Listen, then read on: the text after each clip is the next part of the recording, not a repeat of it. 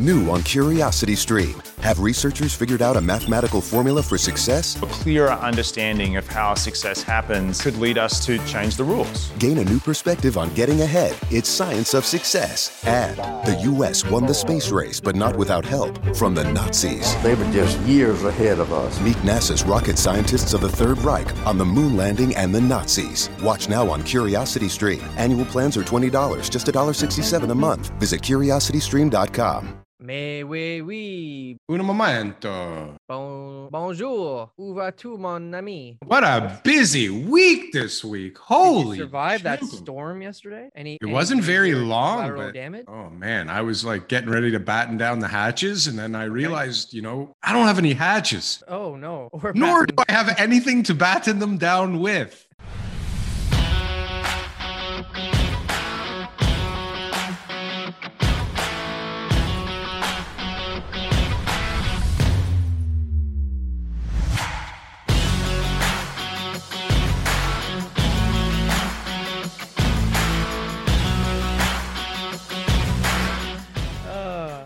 Yeah, you know what? It was pretty crazy. Yeah, and there's like floods and stuff like that all throughout the city. Lights were out for like the whole day, like an evening as I was driving around. Tried to find like ice cream for the kids. It was like next to impossible. McDonald's was the only option that was open, and there was like 4,000 people there. So I wasn't interested in waiting in that line. So what did you do? You had to make your own food? No, I just bought those like, ice cream bars, stuff that you can just buy. But when I bought them, because the freezer probably was off for about 6 hours, they were like half melted and stuff. It was a tough day for the ice cream goers. Where was Dickie D when you need him? I'll tell you. Where's the guy on the bike? So many years ago, I thought of like, why isn't there just an app that you like request an ice cream truck? Yeah. You're at the park, there's a few people around, everybody's like, you know what? Let's have some ice cream. Yep.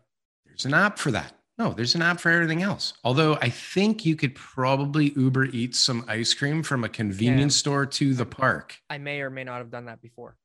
Ooh, one of those, I Uber Eats the banana split one time. One of those, TK? Listen. When is the day that you're going to Uber Eats you a piece of real estate? When is it that you're just going to order it up?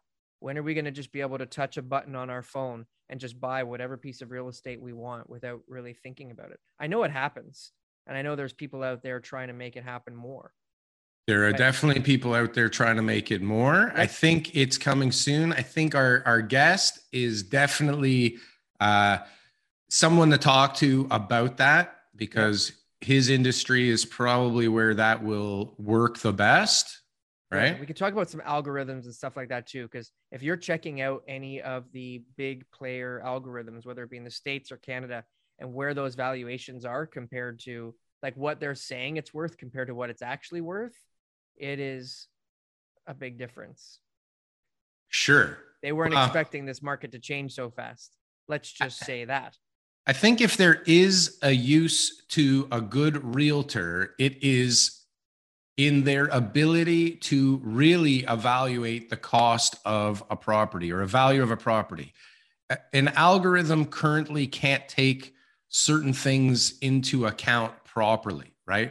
So for example, a house that, fronts onto a chemical lab should be worth less than a house that backs onto a lovely, beautiful ravine. Now, does an algorithm take something like that into account? Probably not. It's like, how many feet wide, how many feet deep, how big is the house, how many bedrooms, how many washrooms. It doesn't know if it has a nice kitchen or it needs a new $80,000 kitchen. It doesn't know these things, does it, TK? It doesn't know these things. It doesn't even seem to know when a deal falls apart versus a deal closing currently. It's working on it, though. Working on it. Yeah, it better be, because everybody on Twitter is posting deals that like sold for 300,000 less than they did 3 months ago. And everybody starts panicking. And then somebody goes, hold on. It didn't close 3 months ago. It was just sold 3 months ago. That deal didn't happen. Exactly. Now, I have been purposely avoiding reading the Facebook groups, the Twitter reposts on Instagram, all this type of stuff, because I don't like to hear the negativity. Okay. The negativity is not good for analyzing properties. At the end of the day, my job is to be objective, and I need to go in there and I need to look at what's actually happening in the market. And if I'm influenced on everybody's going crazy, fear of missing out, oh my gosh, prices are going up, then that skews my opinion of value when it comes to analyzing the property. And if I'm thinking, oh my gosh, the market's going to crash, everything's down 300,000 according to the post that I saw on Twitter, or for me it would be Instagram, someone just reposting on Twitter, then again, that hinders my ability to properly analyze a property. And we sold one properly analyze a property. When we sold one this week, we sold two this week. One was 6.5 million in a week in Caledon. Okay. A house for 6.5 million in Caledon sold? In Caledon. Yeah. And I said, wow, I said, that one's going to take a while in this market. Less than a week, 6.5 million. The other one was a house in Woodbridge. We had another one listed at 2.3. This one comes up at 2.3. I'm thinking to myself, okay, who's buying, $2+ million houses in Woodbridge right now? The market's slow. Things aren't happening. Again, that one sold in a week for like over asking. The other one's still sitting there on the market. Right. Wow. So there is a lot of things that are out there right now. So you can't believe everything that you read. You have to understand that there's little nuances that have to be very, very, very well understood before you end up giving an opinion of value. It's a really big deal. Wouldn't it be nice if you had some kind of like tool to help you analyze deals? Well, the tool that I've been talking about lately, right? So that's, something that I'm using for investment properties. It's a big day, TK. It is a big day here at the Canadian Real Estate Show. Live from Montreal. Not only do we have a new set here in Montreal, TK, we have a sponsor. We have the best sponsor. We have a legitimate best sponsor. We are now sponsored by a company called Lendlord. Wonderful software with a deal analyzer and all kinds of other stuff. What else do they have on there, TK? The only thing that I care about is that it's free. That's the only thing that I care about, right? Like when I have spreadsheets set up and I do lots of different stuff when I'm analyzing properties, but if I can put in information and plug in, income and expenses and different, mortgage products and stuff like that, and I can actually get something out of it, and it doesn't cost me anything, then I'm pretty happy to use it. Absolutely. So check out the link below. Check out the link on the screen. Sign up for free. Check it out. And we are helping them with a webinar next Wednesday, June 1st at 7 p.m. Sign up for that. There's a link for that down below as well. And jump on. This is a crazy, amazing new tool that both of us are currently using, believe it or not. Whether you got like one condo that's about $1,400 a month negative cash flow, or you own like multifamily buildings, it's an amazing tool. It's they're huge in the UK, and where's the other place that they've got it set up? Germany. They just started in Germany. Yeah. So they're just coming to Canada. So that's why it's not something that's too popular yet. But that's like our job, TK. Leading edge software for analyzing investment properties by far. And the webinar will explain it better than Dale and I are right now. By a mile. And we want to share a quick little teaser commercial that they put on for us. So check this out quickly.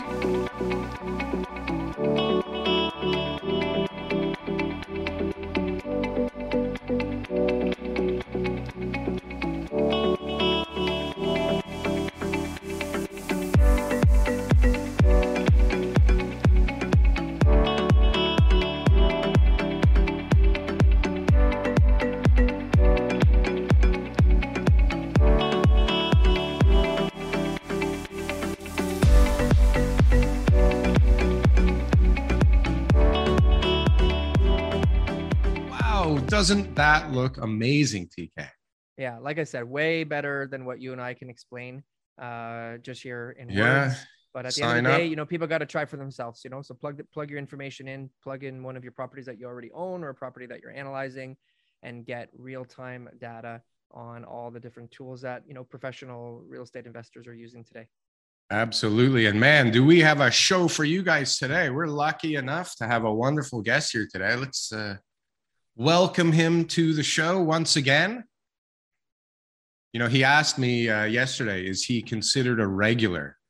And I would absolutely, oh my God, look at we thought we had a good new set. What the hell? God. Look at this guy. He has to he has to upstage us like right off the bat. Look at this guy. Big time. All right. Looks like he's about, 15th floor.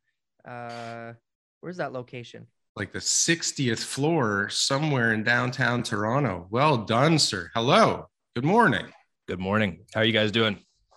We are doing great. We just announced our new sponsorship deal. We're all pumped up here at the Canadian Real Estate Show. Who's the sponsor? Wonderful company called Lendlord. Nice. Yeah. Deal analyzer tool. So something that we're fond of because we're using it, right? Like that's the main thing. We're using it. We're not just promoting something that sucks. And the best part is it's free. So right. That's the only kind of stuff that I like to use, Jordan. I hear you. Free software is the way to go. Free software is the way to go. There's plenty of it. So Jordan's in Toronto. We're in Montreal this week. This is truly the Canadian Real Estate Show now. Yeah, coast to cost. Coast to coast. Well, the two province to province.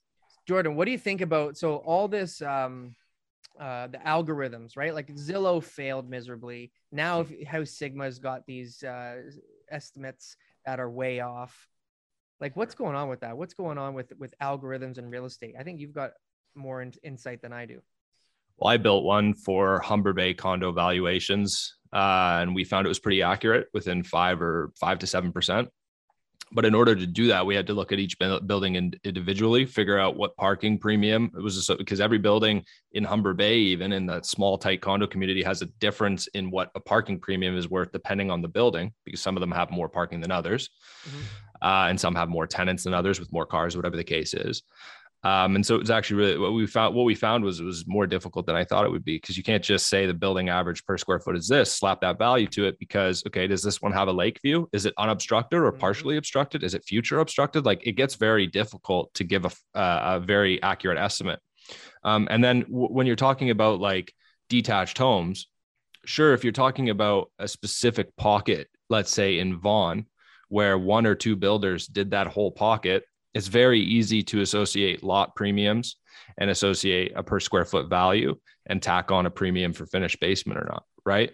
But it becomes really difficult when you look at an area like Etobicoke, where they've been building homes for 100 years.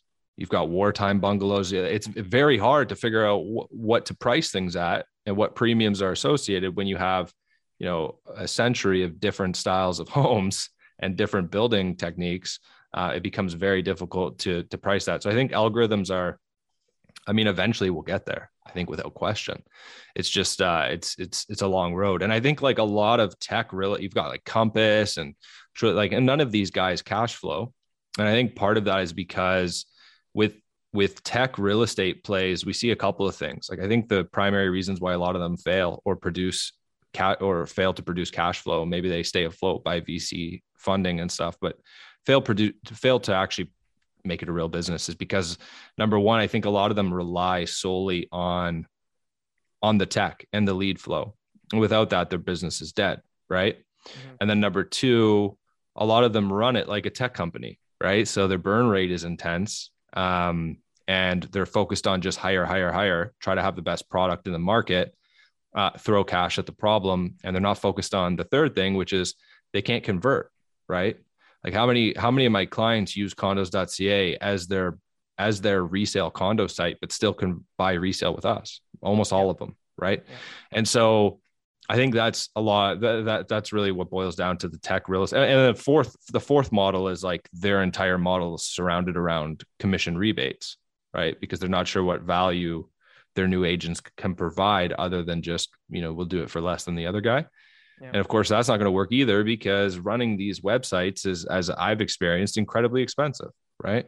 And we do it very lean. Like precondo.ca is really lean. We don't have that many employees. We've, proven that you can rank in Google and become one of the largest property websites in the country on a very small budget. But we have an unfair advantage because my background is in SEO and in building websites. So it's very easy for me to keep when I'm, the CTO will call it. It's very easy for me to keep control and keep an eye on things. And so it's easy to do it in a bootstrapped way. I mean, it's a difficult space. I think, technology will continue to get better and better, and we'll see contraction on, commission rates and that kind of thing. We'll see, hopefully also a contraction in just the number of realtors out there. But I think it's going to happen a lot slower than people assume. That makes sense to what you said, though. The algorithm needs to be just for that condo building. Yeah. Right. Just for not even though area. Not even like we were talking earlier. It's like you can have the same unit on a different floor that has, like a less desirable kitchen finish, with like an ugly backsplash. And I don't know if an algorithm at the moment can decide like what is trendy, right? Because, well, correct me if I'm wrong, but if you have like a beautiful trendy kitchen versus somebody else's like idea of a nice kitchen, there's value to that, isn't there? Yeah. So we built, we used Google's image AI API, which are like pennies on the dollar per images. And we trained it to recognize, different things. Way. So quartz versus laminate, it couldn't, no matter how hard we tried, it just couldn't tell the difference between hardwood because even the eye can't sometimes in laminate. Right. But we did our best with that and the color of the walls and tried to, but it just got to the point where we're like, how complex are we trying to build this valuation model? Right. And so we kind of gave up on it, but it's incredible what you can do on a really tight budget if you really put the work in and if you understand real estate. So I think we'll get there, but knowing what Jordan, knowing that, the experience that you had there, there's no way that I'll use House Sigma here as an example. There's no way that they built an algorithm that could possibly have taken into account all those things. No, of course not. And it's just a hook, right? It's just a way to get people to the site and keep users there, keep users interesting. At the end of the day, that's all. That's what it is. I don't even think that was the main feature of the site. I mean, everybody jumped on it because the data became available, and it was like one of the first ones that had it available when they were allowed to release it, right? Ease of use. I think they made something that was easy and simple. Yeah, super easy. They weren't the first virtual office website, but they were out there giving that information with an app, and it was pretty functional. And like, I use it. It's much easier for me to log into that than it is for me to log into Treb sometimes for some basic info. But you got all these stupid, lazy realtors that shouldn't even be realtors that instead of doing their job, they're going, well, House Sigma has it at this. So they show it to their client. And like, who knows what that even does? People are thinking their house is worth 1.8. House Sigma says 1.6, and they get presented this. And then what happens? Do you think realtors are really that stupid? Do you think they're actually showing the House Sigma estimate and using that as their comp? Yeah, if it's higher. Yeah, maybe. I think if it supports their arguments, I think they're using it for sure. Yeah, you could be right. It's like, how do you pick which street to show the comps on, right? Oh, I'm not going to show this one. They'll throw that. They'll throw that company under the bus, right? Yeah. No, and I think I think it's actually a really interesting point that House Sigma built an app that's more usable than the one that I pay for as a realtor, right? Like, I think that that's stunning to me that Colab is such a steaming pile of shit. Realm's pretty bad too. Realm has its issues. I haven't sure it does. Transferred over yet. Yeah, no, it's I dabbled with it. Some of the analytics are cool, but it's like all these market provided options are better than the monopoly provided one. Yeah, the Habistat. I see all you guys using his. Yeah, it's like way better. It's crazy. And it's like, hey, Trev, just buy them out. Yeah, do me a favor. Don't try to reinvent the wheel here. You guys are not good at technology. You've proven time and time again you cannot execute on a simple tech play. Why is Broker Bay worth what it's worth? Because you guys couldn't figure out how to duplicate a Calendly. Like, give me a break. like this guy's worth hundreds of millions simply because he set up a Google Calendar. It's fascinating to me how far behind the curve Treb can be. Right. And that's what happens with monopolies. Supra? Is that the kind of numbers he got when I don't know, but but you have to consider at $5 per user, 60,000 users in Treb. That's a lot of annual recurring revenue. That's worth a lot for a platform that can be run with a couple of tech guys. You could keep that really lean, right? But it's so hard to use. Like, I've had access to the MLS back end before, and how many TK? I called you all the time. Every time I needed to use it, I was like, TK, I don't understand how to get the search I'm looking for here. This is way too difficult. And maybe once it's like second nature, it's like anything else, it becomes easy, but it's so fucking hard to use. Treb's very, very far behind. You can't even look up if something has like a laneway house. Meanwhile, that's like been around for how long now? And, you know, it's like as simple as adding it to like a drop-down menu. Like I'm sure it takes like 5 minutes. Well, you know, they said, I think 2 or 3 years ago now, when it became a hot button issue, they were going to they put out a press release saying they were going to remove master bedroom from the fields and change it to primary bedroom. Right. Because there's all that stuff. Oh, and yeah. Right. And it took them 2 years. It took them 2 years to change it. I was uploading listings like a year and a half after they said that. And I'm like, it still says master bedroom on our end. On the user end, it said primary, but on our end, it still says master. Unbelievable. Pretty easy to make that change. That's 20 seconds of coding. It's crazy. Yeah. Well, listen, everybody's here watching the show, all 4 of them, because they want to know what the hell's going on out there. And this is why we have you here, because we figure you are going to give us the answer, because we don't have a frigging clue. More than we have. Yeah, you guys give me more credit than I'm worth. Look, I mean, like the outskirts markets are cooling and quickly. You know, I keep seeing comps in the areas like Pickering and in Vaughan that are down 15-20% over their February highs. You know, the exact same listing, probably a failed appraisal, failed sale. They go and resell 20% lower. And I keep seeing it. What do we got here? Oh yeah. Suburbs versus downtown. Toronto's mixed housing market may signal coming trend. So is that what you're seeing? Like the outskirts are definitely, I think you actually put up a video a couple of days ago showing like some pretty serious declines in some of the outskirts. And Toronto I mean, that article you just pulled up has a great chart showing the gain versus the gain over COVID. So February 2020 to February 2022 versus February of 2022 versus April. Somewhere in here. Did they delete it? Oh, is there a paywall? Not on this, actually. Oh, it's on my Twitter. I just shared it recently. But anyways, it basically shows that, like, look, like, you know, Durham was up like 80% from February of 2020 to February of 2022. And since February of 2022 to today, they've cooled, 15 to 20%. Which makes sense, right? Yeah, this one. Great chart. What are we looking at here? Tell us what we're seeing.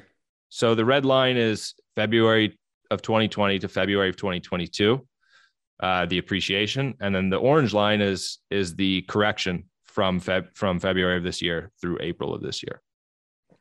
And I mean, it's pretty clear that like the markets that appreciated the most through COVID are now doing the worst because they're most sensitive to the rate hike, right? Which makes sense to me. It's also explain Toronto. Then it just says Toronto is up, not down. Yeah. And I mean, the condo segment specifically is doing a lot of that heavy lifting so far. But Toronto, I mean, it's not 18.3% from February 2020 to February 2022. Yeah. And it just shows an orange bar. Yeah. They didn't clarify percentage. It's probably minuscule, 2-3-4%. And it's the only market that gained from February through April. Right. Yeah. Okay.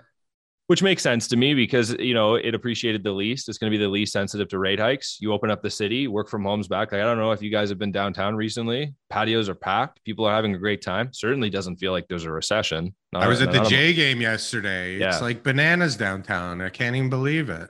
Yeah, it's amazing. It feels like the city again. Yeah. And then now on top of all the craziness, like all these buildings are almost done that I haven't seen for months, right? Yeah. Unbelievable. Just crazy. No, it's incredible. Everywhere. Amazing. Yeah, we get out. We get downtown. I know, but like when you're in a J game and then you all the time.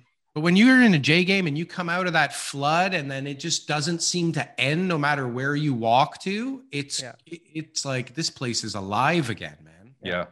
And it's warm and it's nice. Well, not now, but. And you're seeing that like proof of that in the rental data, right? You got people on Twitter talking about how work from home is the thing forever, still holding on to that idea. And it's like, well, the rental data tells you you're wrong, right? Like we're up 20% year over year in rents. So people are coming back. Dollar value or transaction? Yeah, 20%. Yeah. Wow. That's amazing. And I mean, it's like bidding wars on rentals right now, right? Yeah. Any decent rental in a good location is, like a nightmare. I feel really bad for leasing agents right now. It's a bad segment to be in. Wow. It's like all over the place, up and down. And you know what? I read something this morning. I mean, this reminds us more and more. I mean, we saw even on the way up, but like, this is so segmented, like this real estate market. Somebody was saying like, how the hell can you say the Canadian real estate market? Like it doesn't even make any sense. Like you can't compare Saskatoon's market to Toronto. I mean, no, 100%. Right? You can't even compare most markets within a province. Yep. Yeah, it's as fragmented as it's ever been. I mean, we saw it through COVID, right? Immediately, areas like Bancroft running, just ripping 50% year over year. And areas like, 416 condos just trading sideways. It's no different now. 416 condos are holding up the best, and areas like Bancroft are, seeing 20-30% corrections on direct comparables. Yeah, because the whole Canadian market's cooling right now. Yeah, right. This is not just like a GTA phenomenon where the 905 is struggling. This is like nationwide. Everybody's cooling. I would say it's worldwide. It's worldwide. Yeah. Worldwide. Yeah. In the States, you're seeing a lot of issues too. Yeah. Yeah. It's all definitely over the place. And then you have sales are down, right? That's what it is. It's ultimately there's been a plug on the demand. Yeah. Right? We haven't seen the oversupply, right? Have you seen an oversupply anywhere? Like maybe a few buildings here and there have, some investors heavy listings, exactly stuff like that. Yeah. But no, not as a general market. Like we're approaching, 3 months of inventory pretty quickly. So we're headed to balanced territory. Yeah. I mean, the question becomes like, we already saw China cut rates, right? So the question becomes, where's the ceiling before they start cutting? Because the second they start cutting, people are, I have so many clients waiting on the sidelines right now. That's what we were saying. Like people are just waiting for somebody to tell them it's not stupid to buy right now. Yeah. That's what I was saying before is like, there's all like to TK's point and talking about before algorithms. It's like, there are a bunch of buying algorithms that are like, one of them is going to pounce at one moment. And then soon as one of them pounces, all the rest of them are going to start to pounce. Right. Yeah. And then all of a sudden that floor is set. And I don't know, either it's like a mirage and we go up for a bit and then crash and burn, or we just go back again. I mean, if they cut rates, well, first of all, forget about cutting rates, because we're definitely seeing a raise increase, aren't we, in a couple months or next month? Yeah, I think June for sure. I think 50. Okay. Yeah, So rates go up this year. What are you seeing in pre-con right now? How are sales? Oh, it's dead slow, dude. It's like the lights were turned slow. down. What? Yeah, it's when did that happen? That happened I talked to you a few days ago. That happened in the last 4 weeks, man. It was just like, our search traffic dipped 20-25% almost overnight. And what's interesting is like, we're still signing a lot of deals, but they're not new launches. It's existing inventory and it's large stuff. So our average deal size went to like 1.8 million. We're signing a ton of stuff between 1.5 and 3. And so it's all end users. All end users. That was my next question. Really? Yeah. They're jumping in now to bigger units, people that control more. They see a date, they see construction's underway, they have 100% more, they wanted a house and they can only afford a 2-3 bedroom condo, and their mortgage or pre-approval's running out and they better do something. No? Yeah. I mean, something interesting I've also seen is I'm not the only, there's a couple of people I know who have recently received letters of intent from small funds who are looking to buy 50, 100, 150 units in Toronto. Assignments? In Canada. So not assignments, just direct from builder. I recently got a letter of intent and proof of funds from somebody looking to deploy like $200 million in the next 18 months. And then a colleague of mine that you guys know, but I'll leave him unnamed. He recently sold, I think, like 60 units in Calgary to a small fund. So there's a lot of capital looking to be deployed, right? Yeah. Sentiment is not great right now, but all it takes is the normalization of rates and one cut before people go crazy again. In my opinion, I could be totally wrong. So the funds are seeing an opportunity. They're saying, okay, right now I might be able to go in there and capitalize on the market conditions. Maybe. Yeah. Right. And they've got money that's obviously been sitting around, and there hasn't been an opportunity. Could they have secured 60 units in Calgary, or could they have secured $200 million worth of units 6 to 12 months ago from a builder directly? No. Why? Well, I mean, yes, if you prior to launch, yeah, but not post launch. You're not getting that kind of. It was like 1,500 worksheets. Yeah. Why the heck would they want to sell to some fund when they can go and get? No, they don't want 1,500 suckers to come in there and pay way more than the fund. The funds want deals. Let's not get that misunderstood. Well, so are the deals out there? I'll pay the same price as those other guys. They're saying, look, if I do all this, what can I get? Exactly. Are you not seeing launches being postponed right now? I mean, I know some developers have just said we're pushing back. Like, I know there was one developer who had, I think, 2 launches planned for this year who said, no, we're going to do 2023. I like, look, the developers, like, they kind of watch everyone's sites, they talk, they decide when they're going to launch. Right. And so when you see launches start to fall flat, as a developer, you kind of reevaluate based on what you need. Like, some developers are like, look, I don't need to sell out today. Like, I can sell over a 2-year period. I don't actually plan to start construction until this date. So I have plenty of time. So I'll still launch. Right. But the guys who want to sell out, break ground immediately, secure that construction financing, whatever the case is, they need, if you have to move 75% of your inventory on launch day, then you need sentiment to be pretty good. And those guys, I mean, now's not the best time. I've been telling developer friends of mine to hold off. Right. I'm seeing people, my clients are definitely holding off right now. Mm-hmm. Everybody was in a panic to get work done. And then all of a sudden it was like, okay, we have a little bit more time now. Yeah. Right. Yeah, exactly. So I'm seeing the same thing. What about the assignment HST portion now on the assignable profits? How is that affecting end users, investors, developers? What are people saying about that? Well, can you first tell us what the difference is now between what it is currently, or the new plan, versus how it was previous to this? Yeah. So previously you got taxed in one of 2 different ways. First, if it was your first assignment or you intended to move into the property and you could make that argument clear, then you would just pay capital gains on the profit. That's it. The second way is if it was your second, third, fourth, whatever number of assignment. So it's pretty clear to the CRA that you're a property speculator. Then they would tax you HST on the profit for sure. In the white paper, it said HST on the deposits that you had already paid to the builder, but my accountant and lawyer hadn't actually seen that honored very much. And then you would pay income tax on the full profit, right? So essentially wiping your profit in half. Right. Now they provided clarity, which I actually kind of like, because now it's a very simple process versus before it's like, who's at the CRA sitting there trying to determine if someone's going to move into a property or not and what their intent was. So now it's relatively simple. It's HST on the profit. So if you bought it for 500, you sell it for 600, you're paying 13K in HST on that $100,000 price differential. And then it's just taxed as income. So you just add it to your income tax for the year, and it's taxed at whatever marginal bracket it pushes you. Who's going to pay the HST? Is it going to be assigner included in the assignor? Yeah, the assignor. It's going to be included in then, so they'll take that from the 100K. Yeah.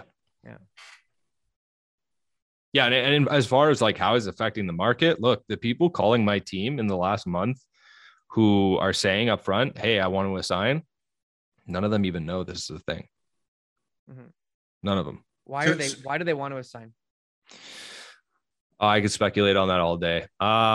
There's a lot of different reasons. Like, one of the big ones is that, if you bought a pre-construction condo in 2015 or 2016, right before condos really ran, and when pre-construction was only a 5-10% premium above resale, you did amazingly well on the assignment market. You're talking, on a 1-bedroom, 200+K in profit, right?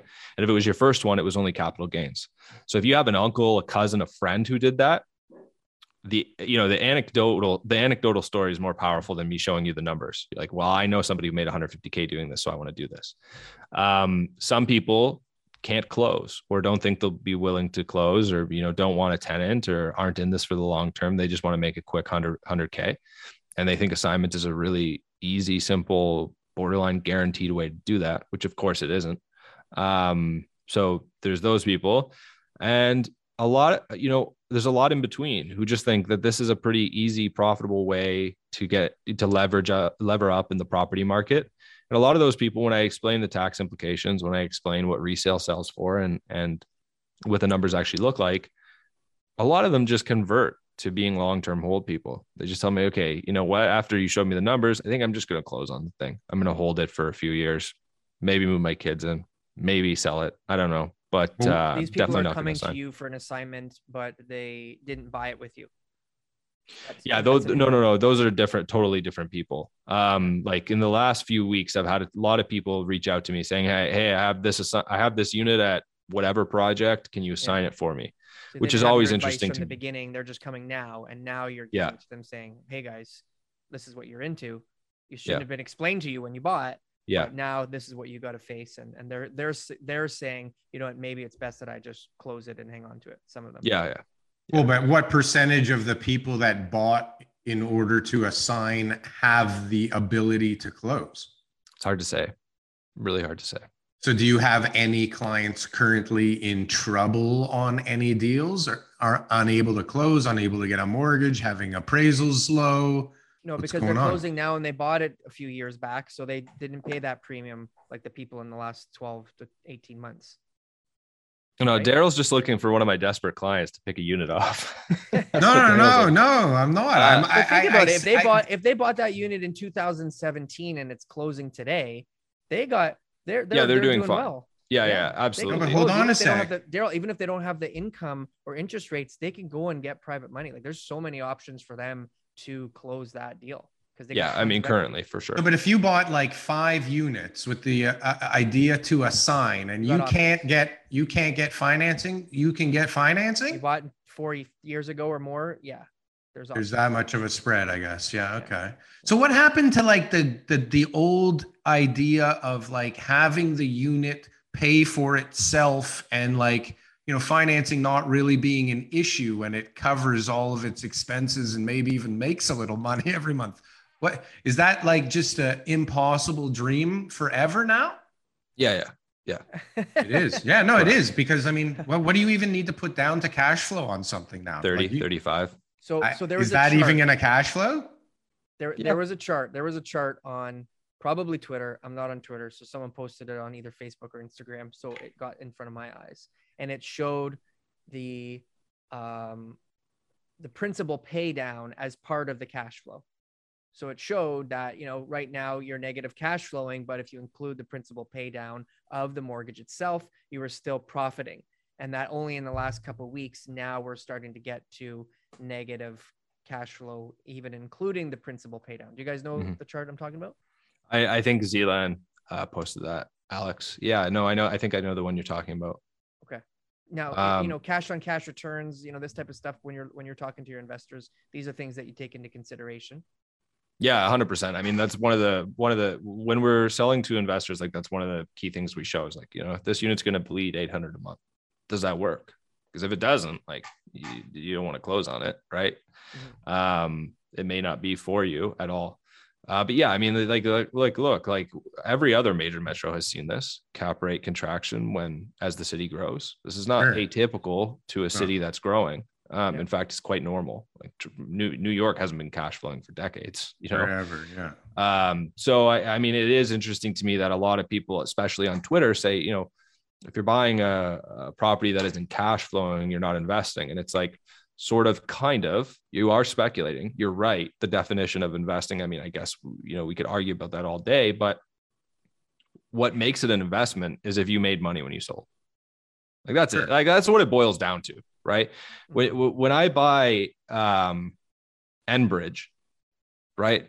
Yeah, the dividends are nice, but I'm hoping it goes up in value. That's not where my money, that's not where I'm really hoping to see the return, is on the dividends I receive. I'm just shoving those back into another stock. Like that's not, so I think a lot of people over the last 20, if you're retiring, sure, invest for cash flow.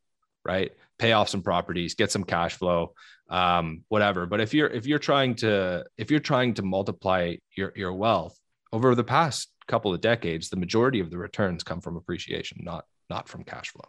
Here, yeah. So in all scenarios that I deal with, nobody's ever, especially if they've owned the property for like 30 years, right? Because the cash flow has been minimal because their rents are usually piss poor anyways, because the tenants have been there forever. But no one ever comes to me saying like, man, this extra $1,800 a month has been really helpful. They're looking at it just like, I bought the thing for $200,000 and now I'm about to sell it for 1.6 million. This is now going to be very helpful. Yeah. 100%. Yeah. So if you launch in downtown Toronto right now, is it like a slam dunk? Probably not. Depends on the pricing. Probably not. What's going on here? Depends on the pricing for sure, but no, probably not. So is there any hot areas currently? Or everything is like lukewarm to cold? Lukewarm to cold. I mean, I mean, if you're launching a boutique end user focused product in specific pockets, you'll probably do pretty well right now. Really? Like a Bloor West boutique would do well. What about incentives? The incentives 10% deposits. Like, I don't know what other incentives. End users don't give a shit about 10% deposit. Those are investors. The people who are like, hey, and I get clients like this. People who reach out, they specifically need a 10% down project. It's all the cash they can scrape together. My honest opinion when people tell me that is like, this isn't for you. Like, property investing isn't for you. Like, save more money, invest in other vehicles, right? Yeah. Like if you're looking at your monthly savings and you're saying I can save exactly 10% in the next 5 years, it's like, well, closing is gonna kill you. You can't close, right? Don't put yourself in that position where I have 90K. I'm buying a $900,000 condo with 90K down. I make 80K a year. Like, that's a terrible position to be in. If the market doesn't head your direction, you could cost yourself 5 years of net worth growth. Like, it's just not the right avenue for you. But I mean, for end users, like, incentives aren't what moves the needle. It's just product type. So, how do the developers offer 10% down when they say that? Like, their construction financing, what are they doing? Are they funding the other 10%? Well, the deposits are just sitting in lawyer trust anyways. They're not used for construction. Yeah, but a lot of times it's just used as leverage, right? To know that they're going to have the 20% down. Yeah, 100%. Yeah, I don't know how the developers, like, there are a few who do that pretty routinely, lower deposit. I mean, Daniels, for example, does it, but Daniels doesn't need any funding. Daniels doesn't need any financing, so it's easy for them to do. Yeah. I don't know how the others do it, but they must fund it themselves. They must say, like, we'll weigh out the cost of us using that extra capital or not selling, and use the incentive to try to sell and not have to lower prices. Yeah. Right. Because that's what they'll look at it as. That would be the kiss of death, to lower prices. I have to lower prices, and that causes me more issues. So what's the next project that you foresee failing? Come on, listen. I said from day one that property on Kingston Road, Perch, was going down. I keep saying it. It went down. There's nothing wrong with being. Did it go down? It went down in a blaze of glory. Well, they weren't selling, and they never got their zoning, so I figured, a bad launch. Timing. The one that I knew some clients who bought in, Trinity Ravine on Markham Road, I saw that site is now for sale. Yeah, I mean, like, look, if you bought something, I won't say project names, but if you bought something on the waterfront in 2017 at $800 a square foot and they haven't broken ground yet, I'd be looking at options and getting ready, because those deposits are getting funded. How many are there from 2017, 2018, 2019 that sold in like the 800 range, who were planning on having their cost of, like, their hard cost of construction at like 250, now at 450 and climbing? Mm-hmm. Like, there are so many projects in that space. That was a hot time, man. Yeah, I mean, if they haven't broken ground, if they haven't secured their bids, if their construction financing isn't done, like, I don't know what to tell. I put a question out to people on Twitter, like, how long are your contracts, like, and quotes for right now? And people were seriously saying, like, if it's a week, we're lucky. Yeah. Sometimes like quotes for concrete and steel and lumber are like 24 hours. It's amazing. Wow. Yeah, Right? no, it's incredible. I mean, I even have one close developer friend. There was a site I sold 50, 60 units at. And I was recently asking her, like, you know, this, you know, he sold this 2017 and then the second phase 2019 and, you know, completion's coming up and you're not asking anybody for more money. Everything looks good. Like, what's the deal here? And she basically told me, like, anything we sold in the 2017 release has lost us money. Yeah. The only reason that we can continue building is we were smart enough to hold back a significant chunk of inventory that we are now selling at today's prices. That is making up for the difference. Well, certain people and certain companies do care about their reputation. Right? 100%. Yeah, they care. I know who you're talking about, and I guarantee you she cares more about her reputation than money. Yeah. Right? Yeah. And I mean, like, there's also just developers in general who just like, they're in it for the long haul, man. They're, you know, family businesses. They're doing this for 50, 60 years. Like they, you know, like one non-profitable project doesn't kill their model, you know, and they have good financial partners who understand. They've lost money. The guys with experience have lost money on other. That's what I was going to say. These guys were around in the late 80s and got destroyed, and they've been like protecting themselves. The new guys are because their fund or their investors, whoever, where they're getting the capital from, can't weather a storm. Right. There is no option to lose money. Right. You have no choice but to pull out. Right. Right. Yeah. Right. Now listen, I mean, when a project fails and a developer has to, you know, cut bait and either relaunch or sell the property, they don't lose money, right? Like, they're not losing money. Trust me. If a developer holds a property for 4 or 5 years in Toronto and then the market shifts and the metrics don't make sense anymore and he resells that site, he's not doing it at a loss. He's just not making as much money as he was going to make if he actually built the damn thing. So right? my understanding of the listing, and I will mention the project because it's not the space that I'm in, so what they think of me doesn't matter. That Trinity Ravine Towers, I'm pretty sure that was supposed to be a land lease. It was the parking lot of the church, and I'm pretty sure they're under receivership. So I think they lost money. I think they're losing that lot. Yeah, and I mean, in some instances, you can't tell me Crestford didn't lose money. Right. They put a lot of money into these projects in advance, and now they have to return all the deposits and get nothing from it. They're now put under receivership to control the sale of the asset in order to make sure that it's done properly, because their creditors don't trust them. Yeah. Right. I mean, look, a Crestford situation is a little different than like Brad Lamb canceling one project and moving on. Right. Yeah. Like, that was a cascading Ponzi scheme that just collapsed. Right. Yeah, I mean, it didn't, it's not like it affected Brad only. I mean, there were a lot of people involved with funding from Fortress, right? Yeah, well, that was just one thing. But anyways, I mean, I think overall, you know, it's not as bad as, you know, you would think from the outside for that developer. He's just getting out of that bad deal, right? Mm-hmm.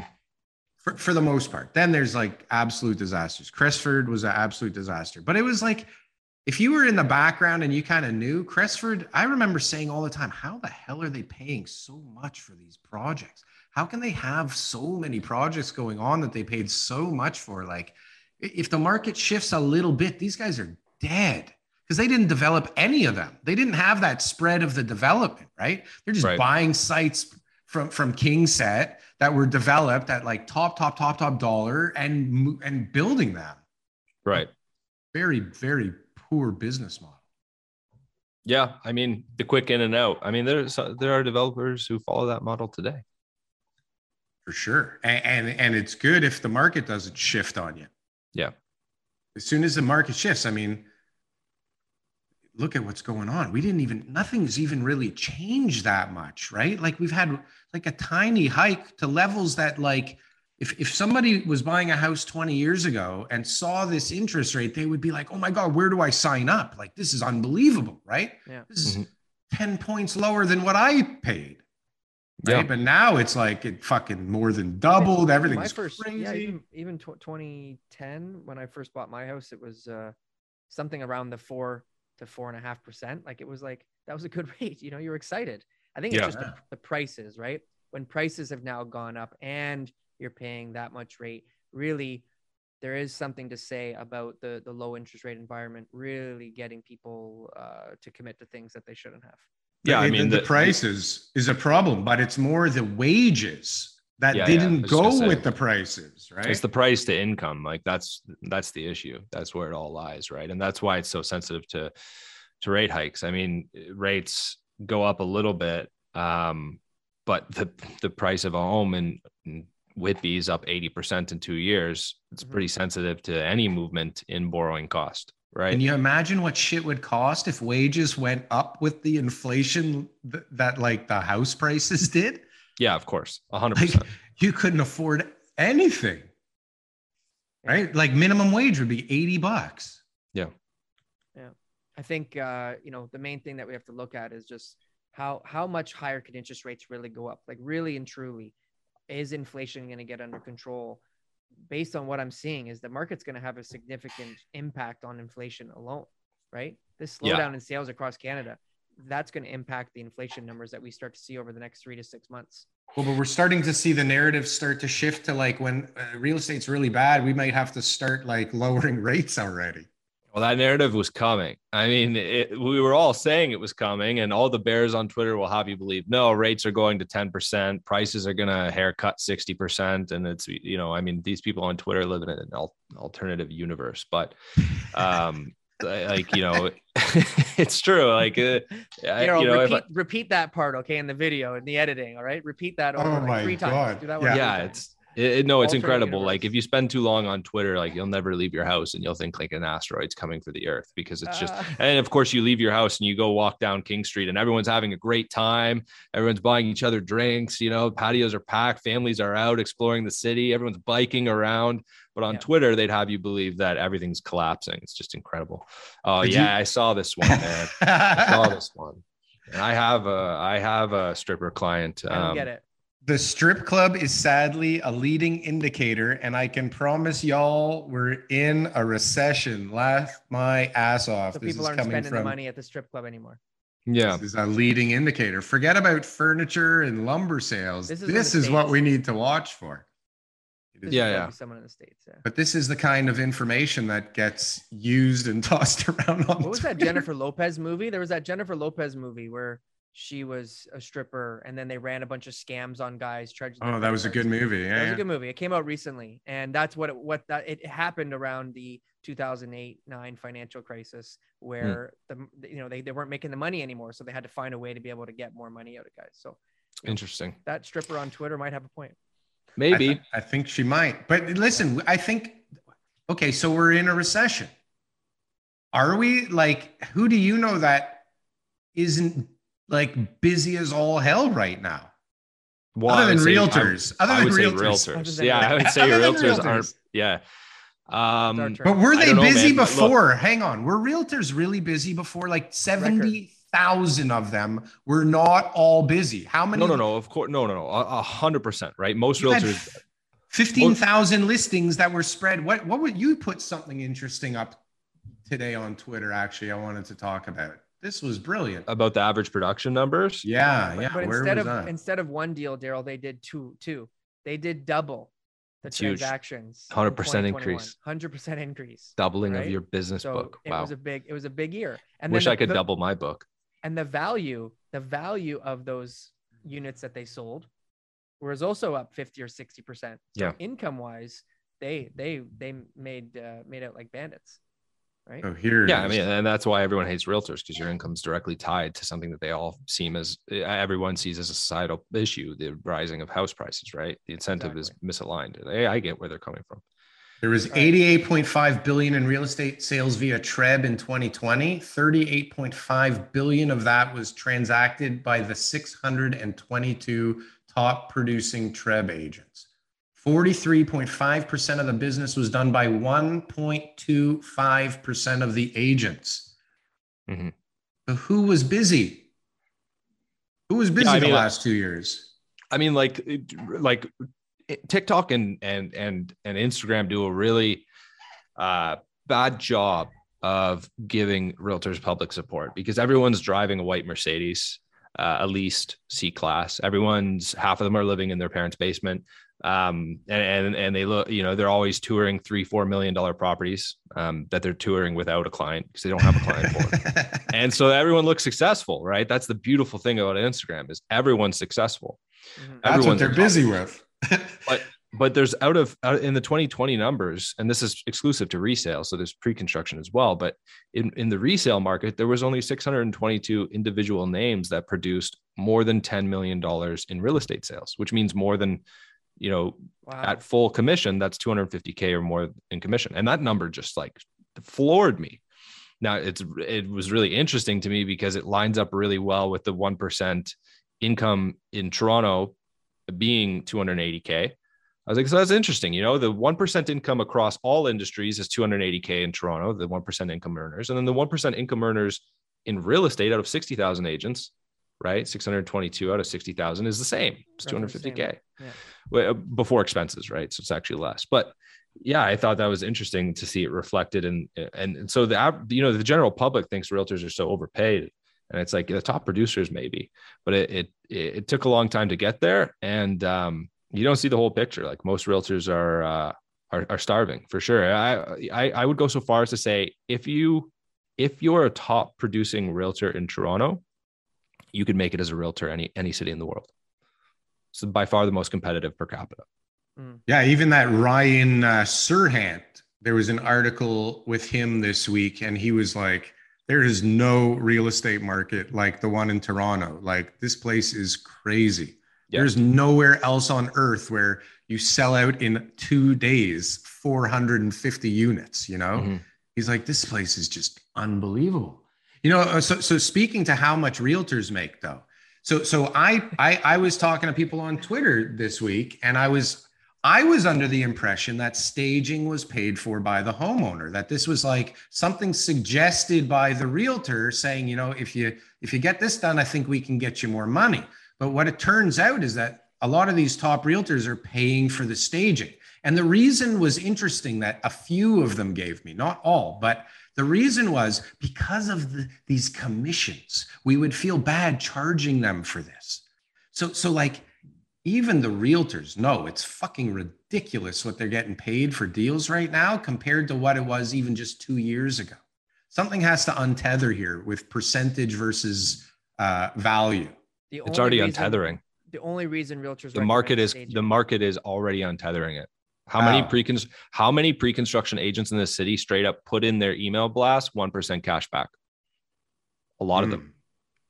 Mm-hmm. Right. So commission cutting is the market saying we're not going to pay these commissions, and realtors responding accordingly. It's a race to the bottom. I saw an Instagram ad, which was a bird dog fee. They said, we'll pay you $2,500 cash in the worst English you could come up with. And that's illegal, Daryl. You can't pay for referrals, right? It's against the rules. And they were saying, we'll pay you for your referrals, $2,500 cash gift. And that's an Instagram ad. Yeah. There's a lot of people going to get in a lot of trouble from these TikTok videos soon. I hope so. When the shit hits the fan, man, and they need to get more revenue at Treb there because they don't have any more realtors. They're going to have to start suing everybody. They're going to have to scrap Realm and end up buying House Sigma. So they'll be out the development cost of that, right? That would be progress. Well, listen, Mr. Skrinko, our time is up. It went by so quickly because you are so wonderful to talk to. Yeah, it's a fun wealth time, of knowledge. I do for the possible 2 people that might still be watching this. I would have to, I would be remiss if I did not share this screen right now. You did us all a favor by sending this out yesterday. Now, I don't know what boy band poster this was from, but look at you, mister. How long ago was this? Look at the biceps on this guy. Looks like he's in a magazine commercial or something. Is this your body? Did you find a wiener dog and put your head on the pit? What's going on here? You have to tell me. Yeah, I mean, that's years ago when I first got my dog. My dog, his wiener dog, his name is Charles. And he's my, emotional support sales animal. This. See, he bypassed the topic of him looking like a deezed out, runway model, but that's okay. The dog, we'll focus on the dog. Well, his business will age you quick. I'll say that much.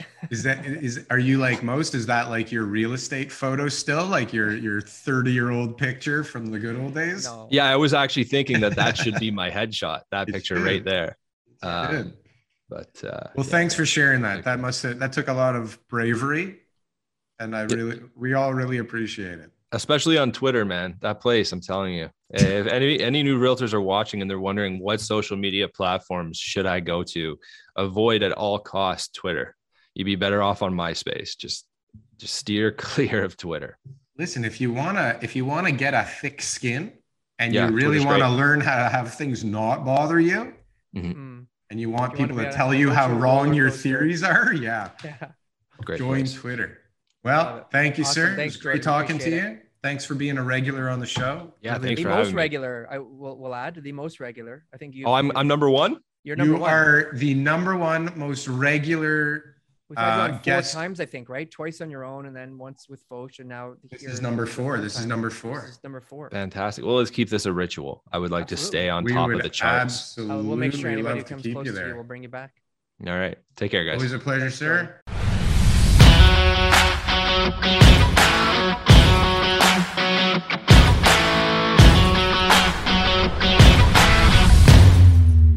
We were all at the beach, and we made a castle so big that we could go inside it. And we put seashells all over it. And we put a big stick, and we tied a leaf onto it like a flag. And that's really a big adventure. Make memories this summer with Hannah Anderson Swim. Sustainably made bathing suits for the entire family. Made from recycled materials with 97% UV protection. Get 10% off with code SUMMER10 at hannahanderson.com.